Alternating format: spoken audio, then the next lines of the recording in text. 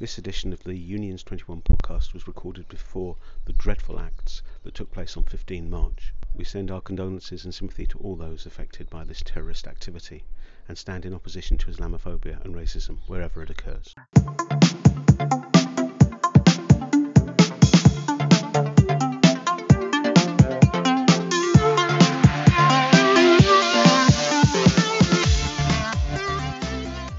Hello, listeners, and welcome to the Unions 21 podcast, your regular digital download of all that's good in the trade union world, with me, Simon Sapper. And me, Becky Wright.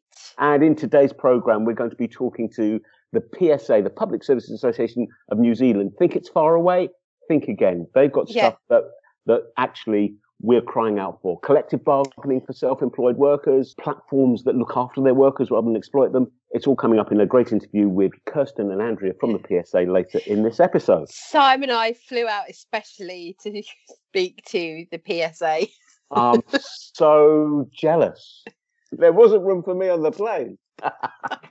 we both, listeners, we both wish. We both wish. But yes. I mean, something that straight away is interesting about the PSA of New Zealand is that they're really hot on inclusivity, aren't they? They've got the Te Runanga section specifically to encourage and make sure the Maori voice is represented. Yeah. Well, I mean, I have always really admired and been really interested in how the New Zealand unions have been integrating Indigenous and Maori workers into their structures, and how I think the union themselves talk about the union being bicultural, which I think is really, really lovely thing to hear. And I think, I mean, I can't talk on behalf of the union at all. And as an outsider and as a British person, what I find really lovely and really good about this, and kind of as it should be about this, it is that there has to be recognition on behalf of our kind of colonial past in certain countries, in countries, being British, that's pretty much most of the world. Some of my American and Irish friends like to point out to me, and Canadian friends, and actually, in some instances and in some countries of the old empire, unions were a force to keep out the Indigenous workers, and we don't have an illustrious history in terms of inclusivity about this. And what you see from the PSA, like you do from other New Zealand unions, is this isn't just lip service to Indigenous population. Yeah. This is a real separate structure that's based on the culture of the Maori, and I think it's a really great thing, and it was lovely to dip our toes very slightly when we spoke to our New Zealand colleagues. We've got some serious debts that we need to repay, and actually this is a way in which that starts to happen. Yeah. But before we get to New Zealand, both metaphorically and in terms of this podcast, there's quite a lot been going on closer to home, and something that caught my eye was the news that from the 4th of March, it's virtually impossible to have a 0-hour contract in Ireland. And this was hailed quite right as a real breakthrough for the Irish Congress of Trade Unions. And so it should be except. You've seen the tweets like I have saying 0 hours contracts banned in Ireland. Actually, they're not. There are exceptions. So, for example, if you're a casual worker, if you're a short-term worker, if there's an emergency, you can still be employed on a 0-hour contract. But what the Irish law does is rebalance the working relationship more in favour of a fair distribution of power between the worker and the employer, by basically saying to employers, if you're so badly organised or so badly intentioned that you're going to call people into work and send them home before their shift is finished, if you're going to offer them so many hours and then not honour that commitment, then we're going to have you. We're going to have you in terms of saying you've got to pay your workers either 25% of the possible hours or 15 hours, whichever is the lesser, but the rate of pay is 3 times the national minimum wage. So for the people who are most vulnerable, most precarious, I think that's a big step forward. What I find really interesting about this is this is some of the stuff the TC have been advocating as well, around kind of minimum standards, and also, somebody correct me if I'm wrong, but I also think that the Taylor recommendations I know when we spoke to Matthew, he was ages and ages ago, he was talking about some kind of recognition for being asked at the last minute to come and work, and how that can be adequately compensated. I'd love to know more about this, and I think this is very much something we could explore on the podcast, going forward. But don't get me started. The other thing that hit my eye today as we're recording is that the PDAU union, the Pharmacists Defence Association union, have had the results of their ballot at Boots.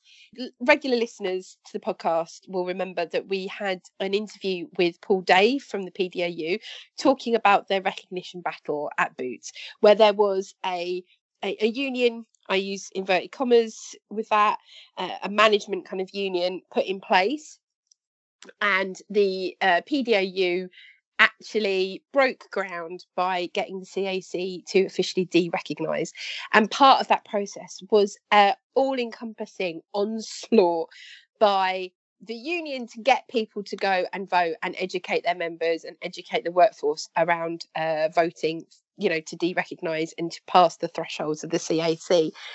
And today they have announced the results of the recognition ballot. So after doing all of that work, the union then put in their recognition request and had to go through another ballot. We're going to be talking to the PDAU in one of our first kind of follow-ups in the next couple of weeks. But just to say that they had 3,229 people vote yes for union recognition of the PDAU, which is over 40%. Only 266 people voted no.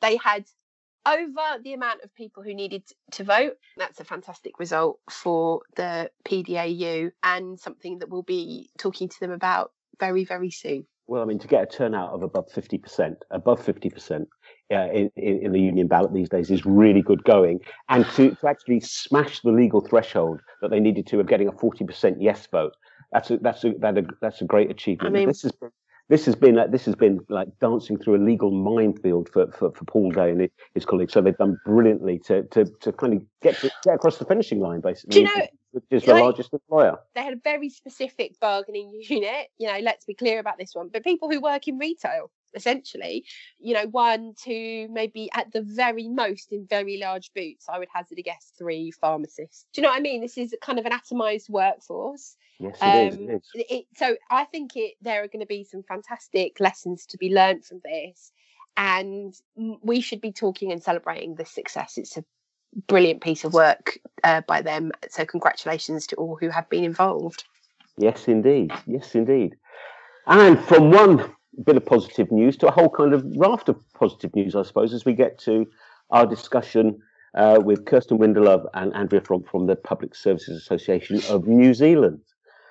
A very different landscape to the one we look out on. Quite literally. As we'll hear.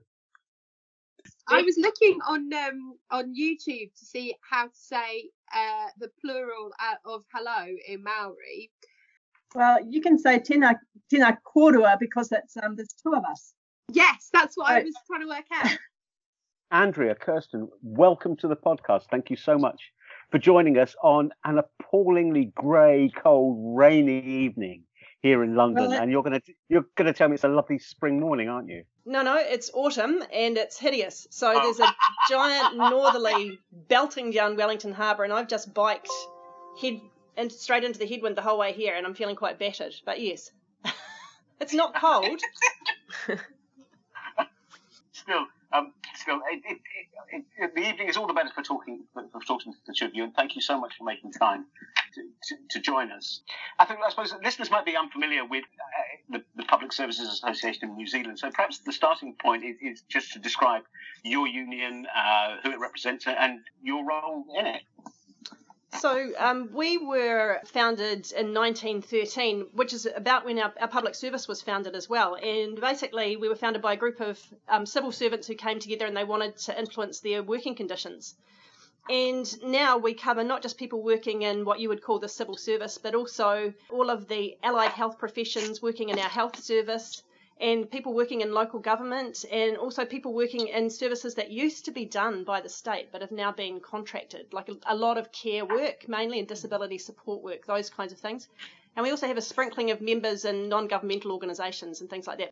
Within the PSA, I mean, that's such a broad canvas. I suppose there must be lots of organising challenges and servicing challenges, and also the need to innovate, consciously innovate to try and meet those challenges. Yeah, so we've worked hard to try and develop a strategy that goes across our membership, as well as having really focused sector focuses as well. So we have developed some four formal strategic goals about basically building our union, about having better public and community services, about transforming work. We don't have a small ambition on that one. And I've missed one. Equal pay. There you go. Because everybody wants all of those things. All of our members want all of those things. And then so that you've had those kind of four broad aims, and then each different sector has its own focus.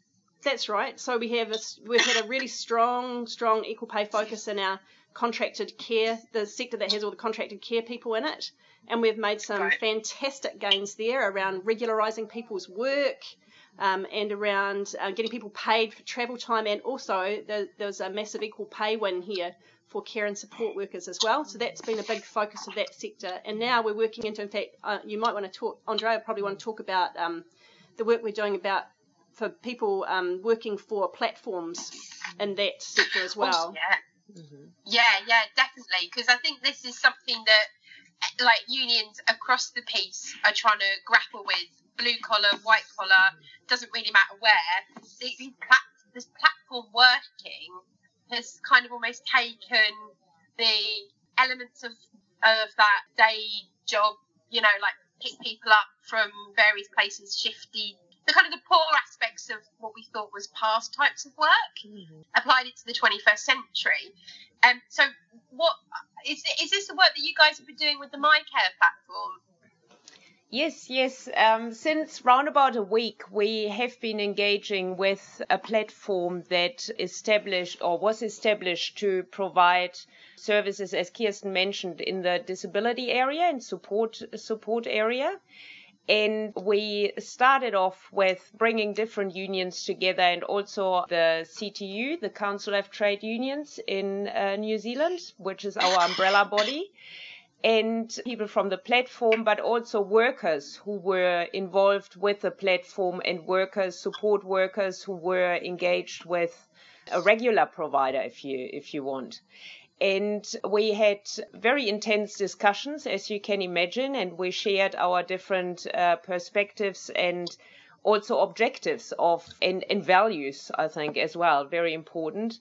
What work meant for us, really went back to the basics. And from those discussions over the last year, we managed to sign an agreement that will help us to progress our work and establish a basis to continue to work together. And in that agreement, we have a few aspects around, or one important one is around sharing information about workers to access workers in order to get in touch for the union.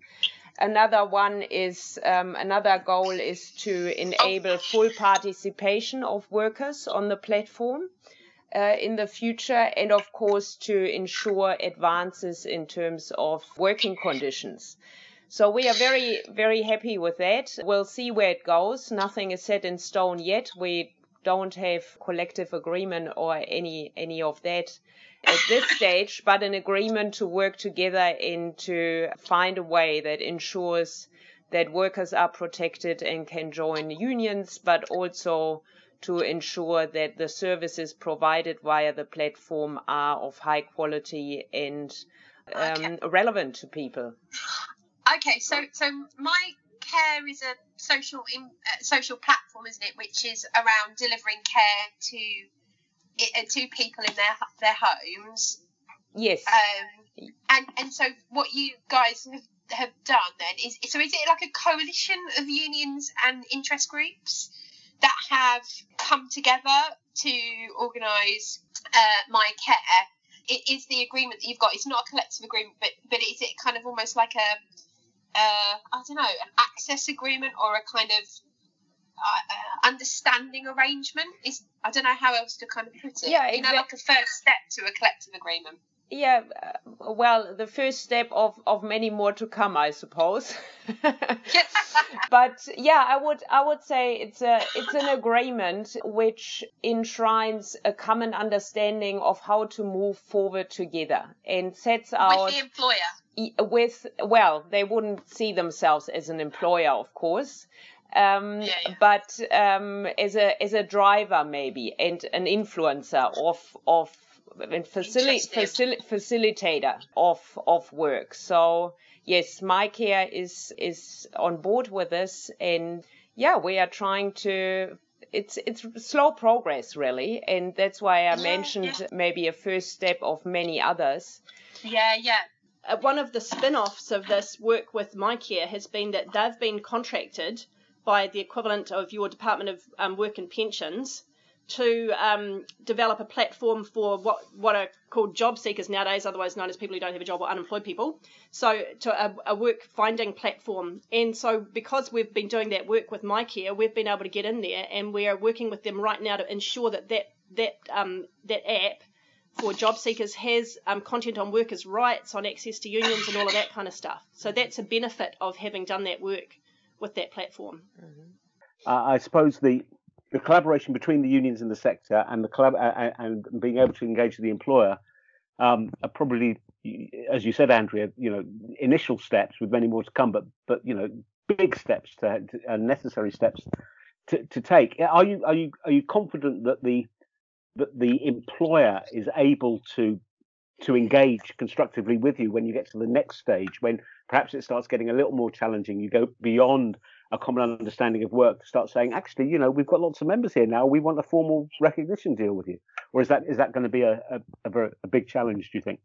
Well, we don't need a recognition deal here because we have recognition in our legislation, by legislation. So that's something that has changed for us pretty recently. So we have a new government. Well, it's been in for 18 months now. And it's a progressive left government led by the New Zealand Labour Party. And one of the first things they did was to change some of the worst changes that have been made to our employment legislation by the preceding Conservative administration. And so now, actually, we have the right of access to workplaces, and we have recognition by right. So all we need is it 3? I can't remember now. Anyway, a small number of members working somewhere, and then we can initiate for a collective agreement. We don't need to, the employer does not need to. And is that a sort of quasi-judicial process? Because you'll be aware probably that in the UK, we too, thanks to a Labour government more than 20 years ago now, a formal right to recognition, but there are all sorts of barriers that the employers can put in the way. But you have to people have to vote. You've got a threshold. We just go in there and we say we write a letter and we say we're initiating bargaining for a collective agreement. And then we go in with our right of access and into the workplace, wherever that is, all around the place usually, and organise the members who want to get involved. So that's a very, very different from what you've got. And maybe I like your way better. So an employer can't just come back and say, well, we think that's rubbish. We're not gonna do it. They have to recognise. They have to agree to an agreement, basically. They don't have to agree to the agreement, but they have to enter into a process of bargaining in good faith. So we have a good faith requirement in our legislation. Yeah. Right. Okay. Sorry, Simon. I was going to say, what's the penalty if they don't? Well, good question. Not really anything. But there has recently been, for the first time, an employer has been basically forced to enter into a collective agreement. Well, one's been basically written for them by the courts. That's the first time that's ever happened, and there are other things connected to that situation that make it a bit unusual.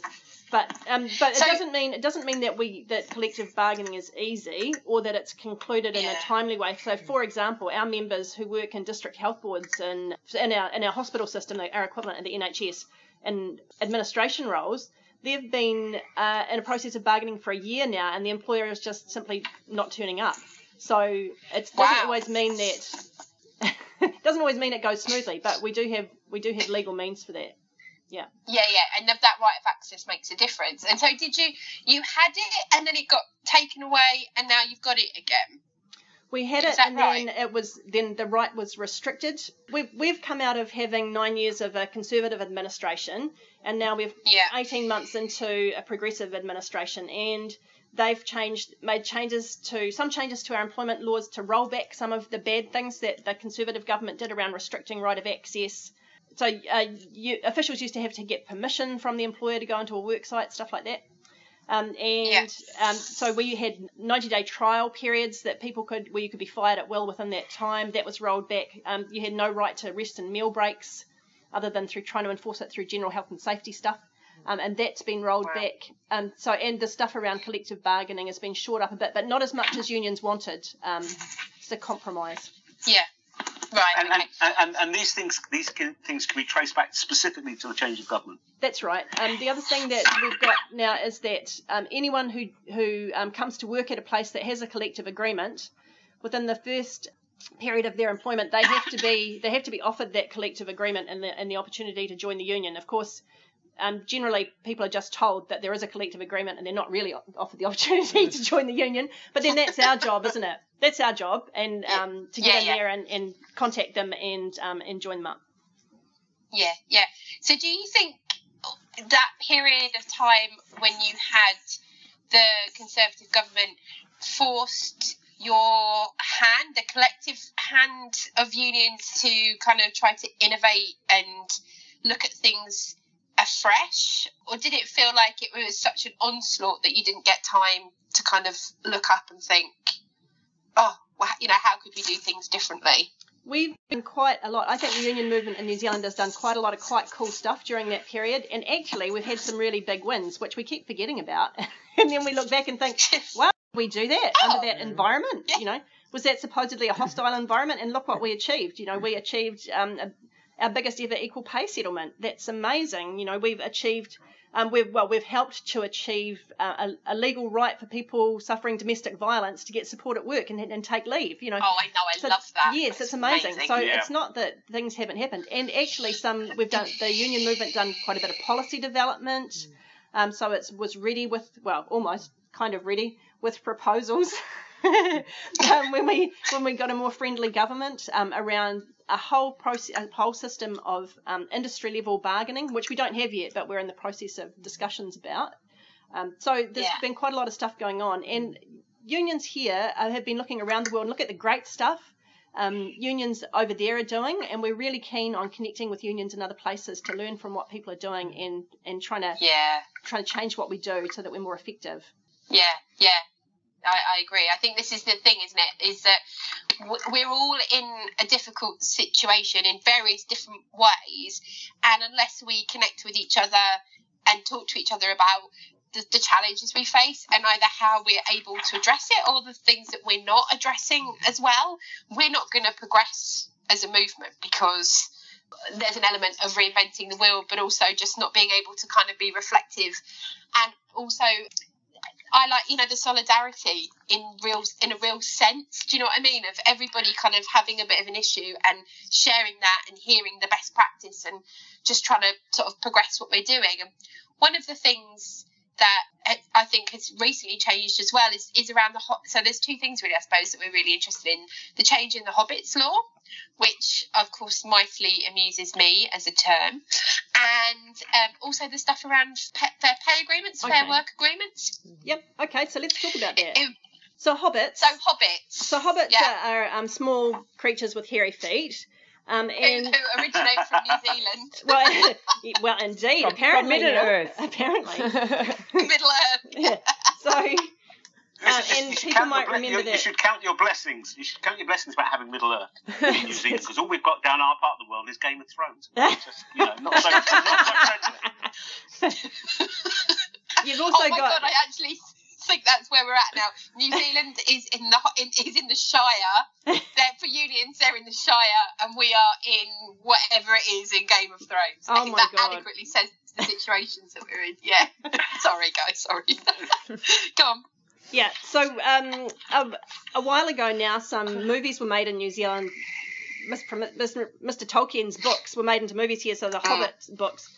And that was a really big thing here because we're a small country, and suddenly we had a movie industry. Well, there was one before, but we had a much bigger one.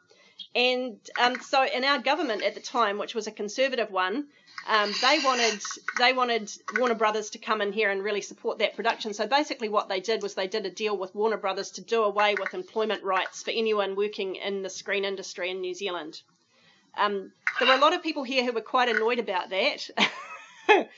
Not least, so our late Council of Trade Unions president, Helen Kelly, who was an amazing woman, an amazing champion for workers. She was indeed. Yeah. So she stood up basically to the government and to Warner Brothers and called that out for not being right. But it was really interesting the way that whole thing about the Hobbit movies, which are obviously from your part of the world, somehow became connected with our New Zealand identity for some people. You know, I guess they see the movies, they see the big mountains, whatever they see, you know. And so it became a kind of a war about unions versus the New Zealand way of life, which was really weird and very difficult to deal with as a movement, to find ourselves in that spot. Anyway, so they took away the rights of an entire industry, workers in an entire industry just like that. It basically is a dodgy deal between our government and Warner Brothers. And so one of the things that our new government wants to do, of course, and unions want to do, is roll that back. So one of the first things the government did was bring together a working group of employers from the film industry, you know, some of the movie houses and the direct employers here, and of Equity here, our actors union, and also the screenwriters and all, you know, all the unions, the relevant unions, and what they've worked together to come up with a deal, basically, which hasn't, as Andrea which hasn't actually been converted into legislation or anything yet, but it's basically come up with a set of recommendations to give back some rights of employment to people working in the screen industry. Now, it still doesn't make them employees again, because basically our legislation was changed to exclude them from the category of employment, which was really full on. Wow. Yeah.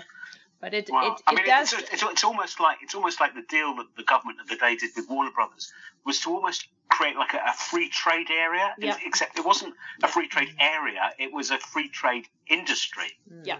I mean, you know, always putting a ring fence around the film industry and saying anyone who's working in this industry, you've got no rights. It's scary stuff. Scary. Well, I was going to say, did it affect the way employers were looking at other industries, and did it affect the way that you guys kind of thought about the work that you were doing at all?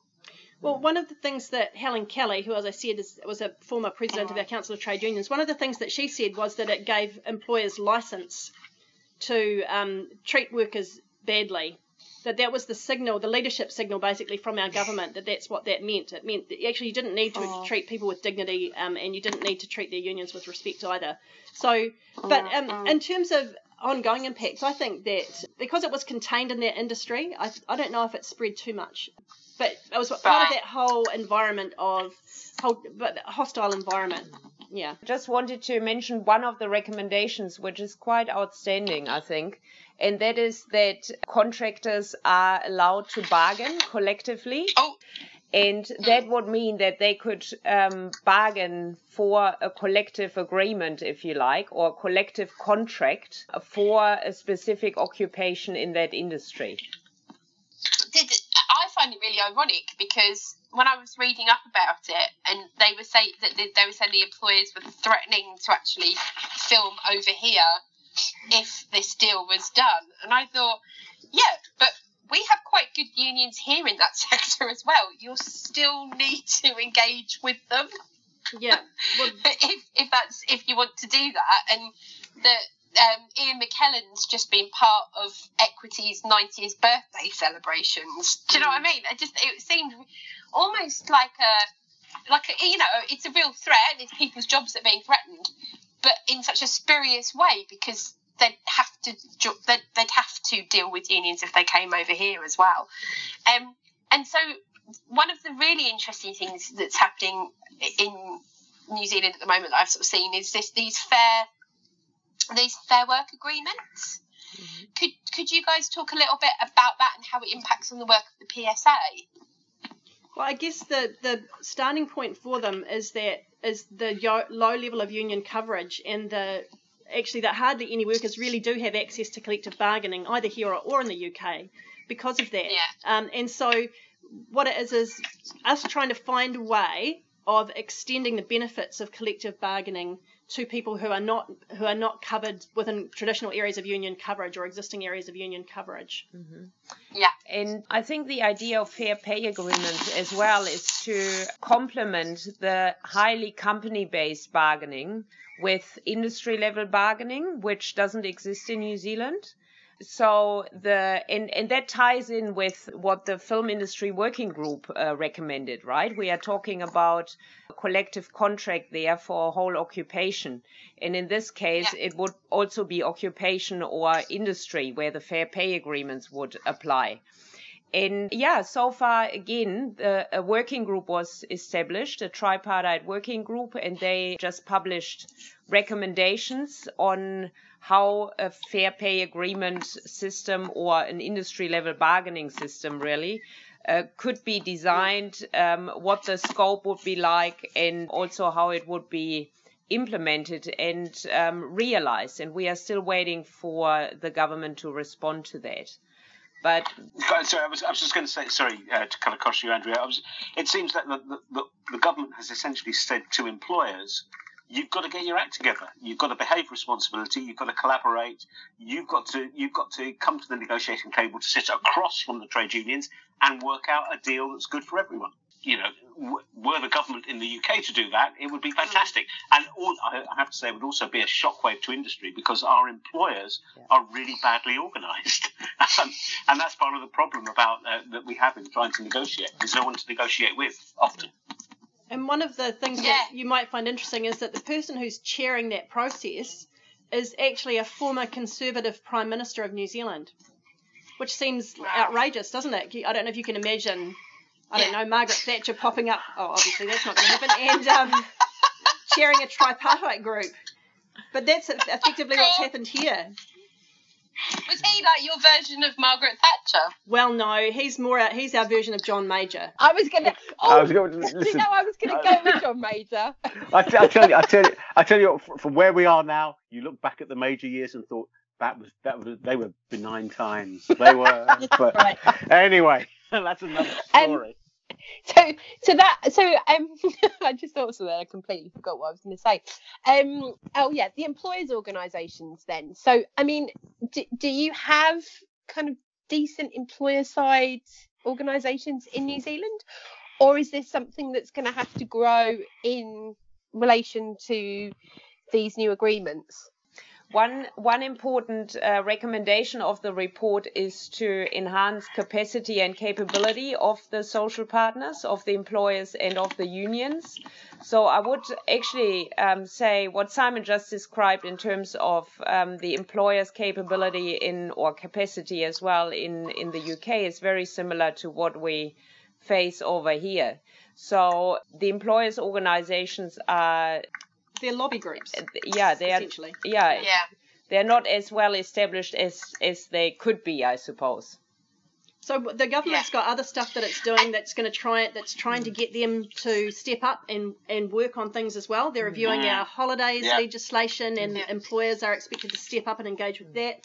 We've got a climate change, a just transition summit coming up because our government's also said we're going out of oil and gas, so that's a big transition for the region of New Zealand where people produce oil and gas. So there's going to be a just transition summit there, and again, it's an opportunity for employers to step up and engage in a tripartite way. So there's lots of, they're trying to create opportunities for that. It's not working really, really well yet, but the opportunities are being created. Yeah. And I guess incentives to see how valuable that kind of work would be to engage tripartitely into discussions, working groups, and all of that. So, interestingly, though, the Ardern administration it's a coalition, isn't it? Effectively, I mean, Labour doesn't quite have a majority. So, what work is being done to embed these kind of cultural changes in employee relations in New Zealand in such a way that they could survive a fall of the government or a change of government? Well, that's the very difficult question because, as in the UK, we're the same here. You get a change in administration and their approach to employment relations completely changes. We have no consensus around that. We're not a Europe. We're not like lots of places in Europe where that's the case, and we don't have that kind of ballast there of that strong history. So basically, the fair pay agreements thing, if that is legislated for, then I guess they could just undo it. Having said that, there are some things that the previous the Labour administration before the one we've got now, way back when, Clark administration, there's some things that they did that surprisingly the Conservatives did not undo. So whether or not they'd roll back the whole thing, I don't know. The just transition stuff, maybe that's, if they see, I don't know, maybe if employers see enough interest for them in that, maybe that's something that will endure. I don't know. Yeah, one of the interesting things as we kind of come to put together our initial report for our Commission on Collective Voice is kind of how the relationship between the employers' organisations as employers' organisations, not as lobby groups or trade groups, and the role of unions and their relationship together. And one of the case studies we've got actually is in our health sector. And the thing and one of the things that strikes me with that is how both the employers' organisation and the unions almost kind of demonstrate the worth of their system together. Yeah.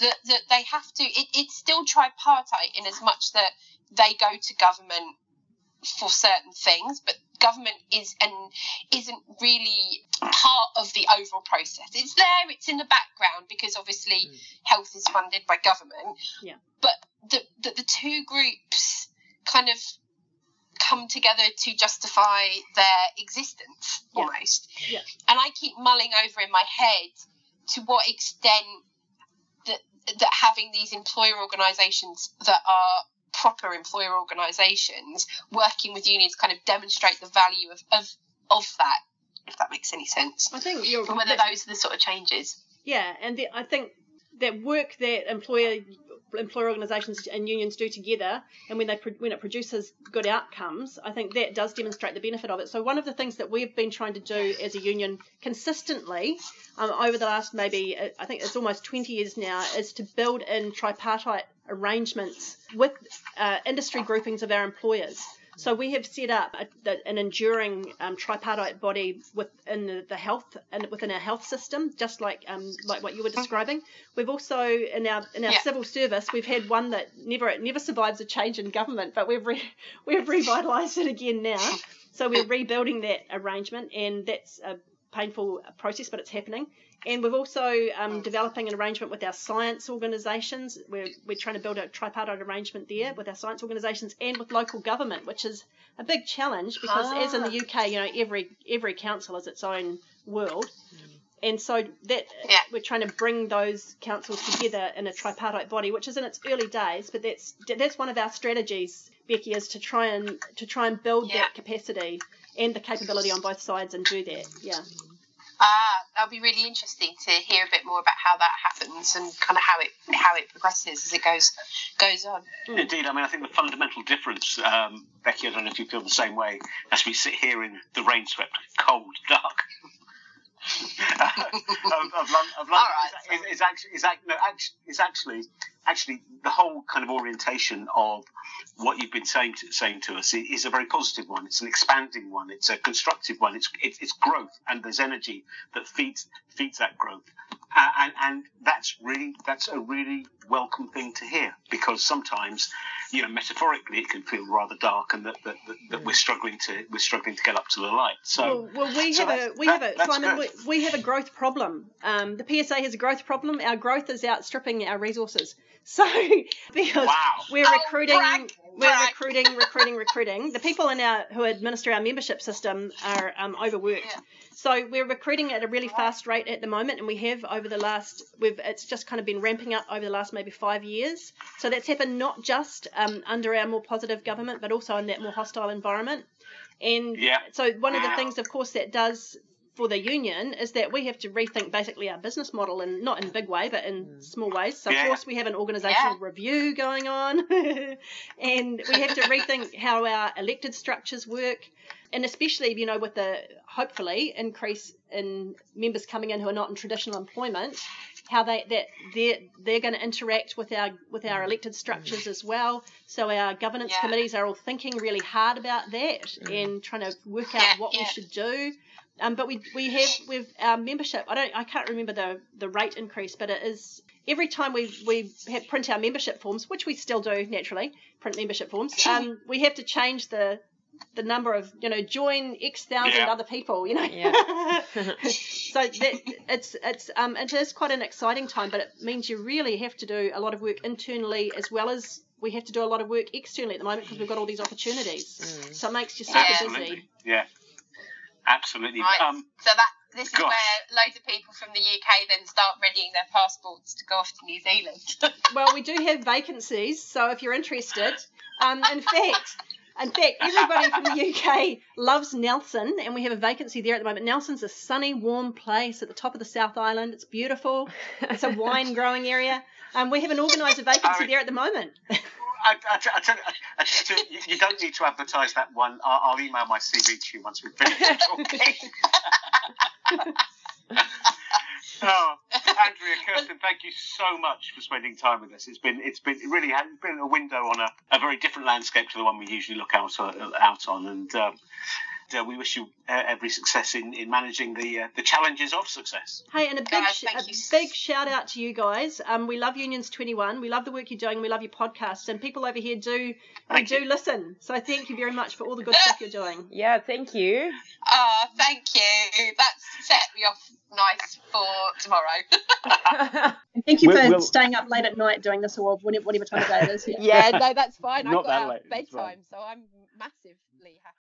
Well, listeners, I hope you enjoyed that. As we said when we were talking to the two of them, that is a really different kind of view of the industrial relations landscape. But of course, there's some the stuff they spoke about. The MyCare platform, for example, Becky, is a bizarre thing from British eyes, anyways. Well, I think there's so many threads that you can pull out in that discussion and to think about the translation over here. And the MyCare platform was one of those, as I am currently doing some research on platform working and what platforms look like, which is essentially that the MyCare platform is a platform without providers. So the idea behind it is it links workers with people who seek support, and then the people who are looking to employ the carer contacts them themselves. Essentially, there's no employer involved as the PSA kind of sees it. So their agreement with MyCare sort of provides for this working towards fair working conditions for everybody, whether they're directly employed or contracted out, and joining the union is kind of seen as part of that package. And it has just made me think about the idea, I suppose I'm going back to Sweden again, about like no platform is born and created equal. There's a difference between those kind of platforms which are about a platform for work which doesn't set rates, and platforms which very much set rates, and how we view employers and how employers view themselves, and how we can maneuver ourselves around all of these differences. I think it's potentially something we've all got to trial and see and experiment with, but I was really interested in the fact that the union didn't, or at least from what we heard, didn't necessarily turn around and say, no, you are an employer because of XYZ. They said, right, okay, fine, we can't make the case at the moment for you being an employer, so we're going to build a relationship with you to try to kind of involve the union in what's going on. It's very interesting about, as you say, not all platforms are the same. And what makes them different? There's a whole bundle of things there. It struck me this was kind of more like eBay than Uber or Deliveroo. I mean, it's sort of, it's not entirely neutral, but it's certainly not the same as the platform workers that we traditionally see in the UK. I mean, one of the other big takeaways that really caught my mind was the idea of collective bargaining for freelancers and the self-employed in the film industry. It's still only a proposal. I hope very much it's going to get ratified as soon as possible, because that's that's morally a great moral victory after the Hobbit's Law stuff, and B, in terms of an organising model, in terms of being able to find that thing that can unite supposedly disparate and independent workers, that's really very important, I think. Yeah. It was a fascinating conversation, and I'm so glad we could find the time to chat with them and make the technology work. Make the technology work. It's about a 13-hour time gap as well. It was all a bit bizarre. Listeners, we hope you've enjoyed what you've heard. It's been our pleasure to have your company as ever.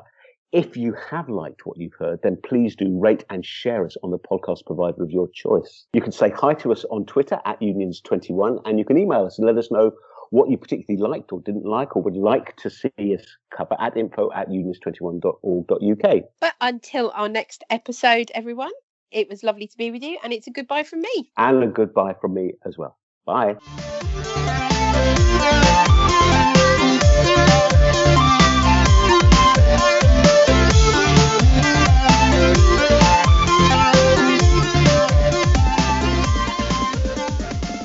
The Unions 21 podcast was presented by Becky Wright and Simon Sapper. It was a Makes You Think production.